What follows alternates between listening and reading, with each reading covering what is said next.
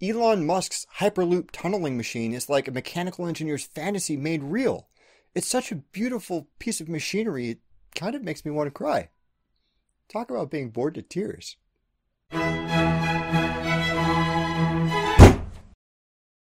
Think back to the last time you were bored. Really powerfully bored, like the meeting has already been running for 2 hours overtime, and two of your coworkers are still hotly debating what color highlighters the office should buy, and you're just sitting there, silently screaming. Psychologists have been researching the phenomenon of boredom for several decades now, trying to answer questions about things like why it happens, what its effects are, and why it sucks so much. The degree to which being bored sucks is actually a large part of what has made it interesting to study. For example, in one study, test subjects performed some bogus experiment which involved painful electric shocks as negative feedback, which they could, and often did, pay real money to avoid. They were then left alone in the testing room for 15 minutes while the researcher went to fetch something, and asked to sit quietly. No cell phones, no pens or paper, nothing but 4 blank walls for 15 long minutes. During that time, about half the research participants deliberately triggered the shock device. That seems crazy at first. People were willing to pay money to avoid getting shocked, yet many of them would rather zap themselves than sit and be bored. That is how much boredom sucks. Culturally, boredom is often painted as a symptom of weakness of character. After all, a properly industrious person should always be able to find some productive pursuit with which to occupy themselves. Harumph. But it's hard to argue that mind-numbingly tedious situations don't exist, or that it's possible to stay focused and alert regardless of circumstance. There's tons of compelling evidence that a reasonably stimulating environment is absolutely essential for mental development and well-being. There have been numerous studies tying lack of interesting stimulus to developmental problems with cognition. For example, children raised in an impoverished environment, given few or no opportunities for creativity or play, underperform in many cognitive tests, and elderly adults who are similarly deprived of such opportunities in nursing homes suffer from accelerated cognitive decline. On the extreme end of the spectrum, a horrifying form of sensory deprivation known as white torture has been used by several governments to extract information from prisoners of war. Even hardened military veterans with training in resisting torture techniques have been deeply traumatized by the experience of being simply locked in a quiet, featureless room with nothing interesting to do or look at. Draw your own conclusions about the pervasive practice of solitary confinement in prisons. So this isn't just a case of short attention spans or weakness of will. Long-term boredom can be a serious problem for brain function. Of course, that doesn't imply that occasional boredom is a bad thing that should be avoided at all costs, even though it feels that way. It's a helpful emotional signal to move on from the current activity and try something new, and it may be implicated in more complex mental processes. Many artists and other creative people cite boredom as a useful tool for generation of new ideas. You never really work on a problem harder than you do when you're desperate for anything to escape mindless tedium. But it's clear that some people are better at coping with dull situations than others.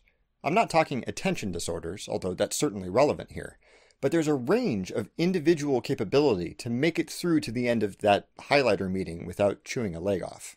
In 1986, researchers Farmer and Sundberg published a paper containing a new psychological metric, the boredom proneness scale. It was a simple set of true-false questions designed to capture just how easily someone became painfully disinterested in whatever they were doing, if it wasn't attention-grabbing. And researchers have found some pretty crazy stuff associated with it. People who tested as being easily bored on the BPS were more likely to become addicted to drugs, alcohol, smoking, and gambling. They tend to drive less safely and have more auto accidents. They tend to have anger issues, social issues, and work performance issues. They perform around 25% worse on average in school, about as much as if they suffered an IQ drop of 15 points, and are at a significantly higher risk of anxiety, unprotected sex, eating disorders, and depression. That's a lot of bad news, but it kind of makes sense if you think about it. It's not hard to see why someone who gets bored easily might reach for their phone every couple of minutes. Combine that impulse with a 30-minute commute to and from work every day, no wonder they're more likely to get into accidents. And if a normal group of people are willing to shock themselves to avoid being bored, what would someone who's prone to boredom do if they're regularly bored in class, or at work, or with life in general. So let's say that you're like me, and right now you're thinking about just how much you freak out if you leave your phone at home, or how much an overlong meeting about highlighters sounds like your own personal version of hell. You can take the test yourself to find out if you're prone to boredom. There's a link in the description. But let's just say you have some concerns.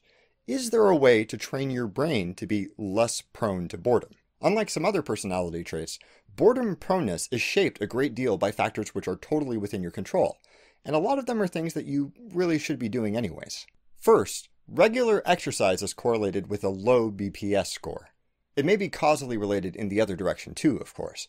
People who get bored easily probably won't stick with jogging for a half hour every day. But considering all the other established cognitive benefits of exercise, it's certainly feasible that a solid workout regimen can help you stay focused in potentially boring situations.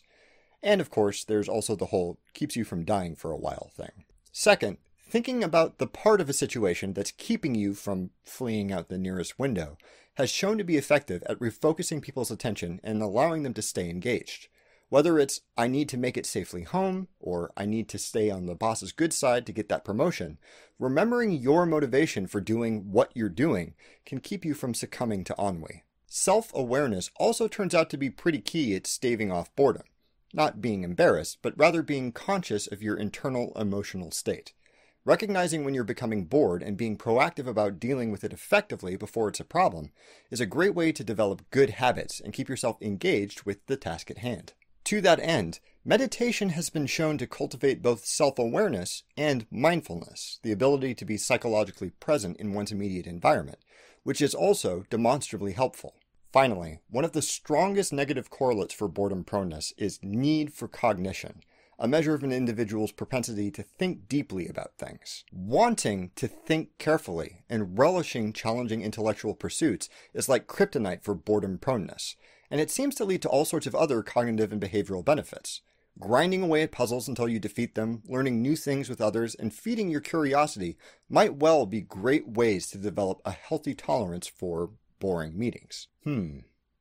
Feeding your curiosity about stuff that requires intense and challenging thought. Where have I heard that before? Are you also worried about your proneness to boredom? Please leave a comment below and let me know what you think.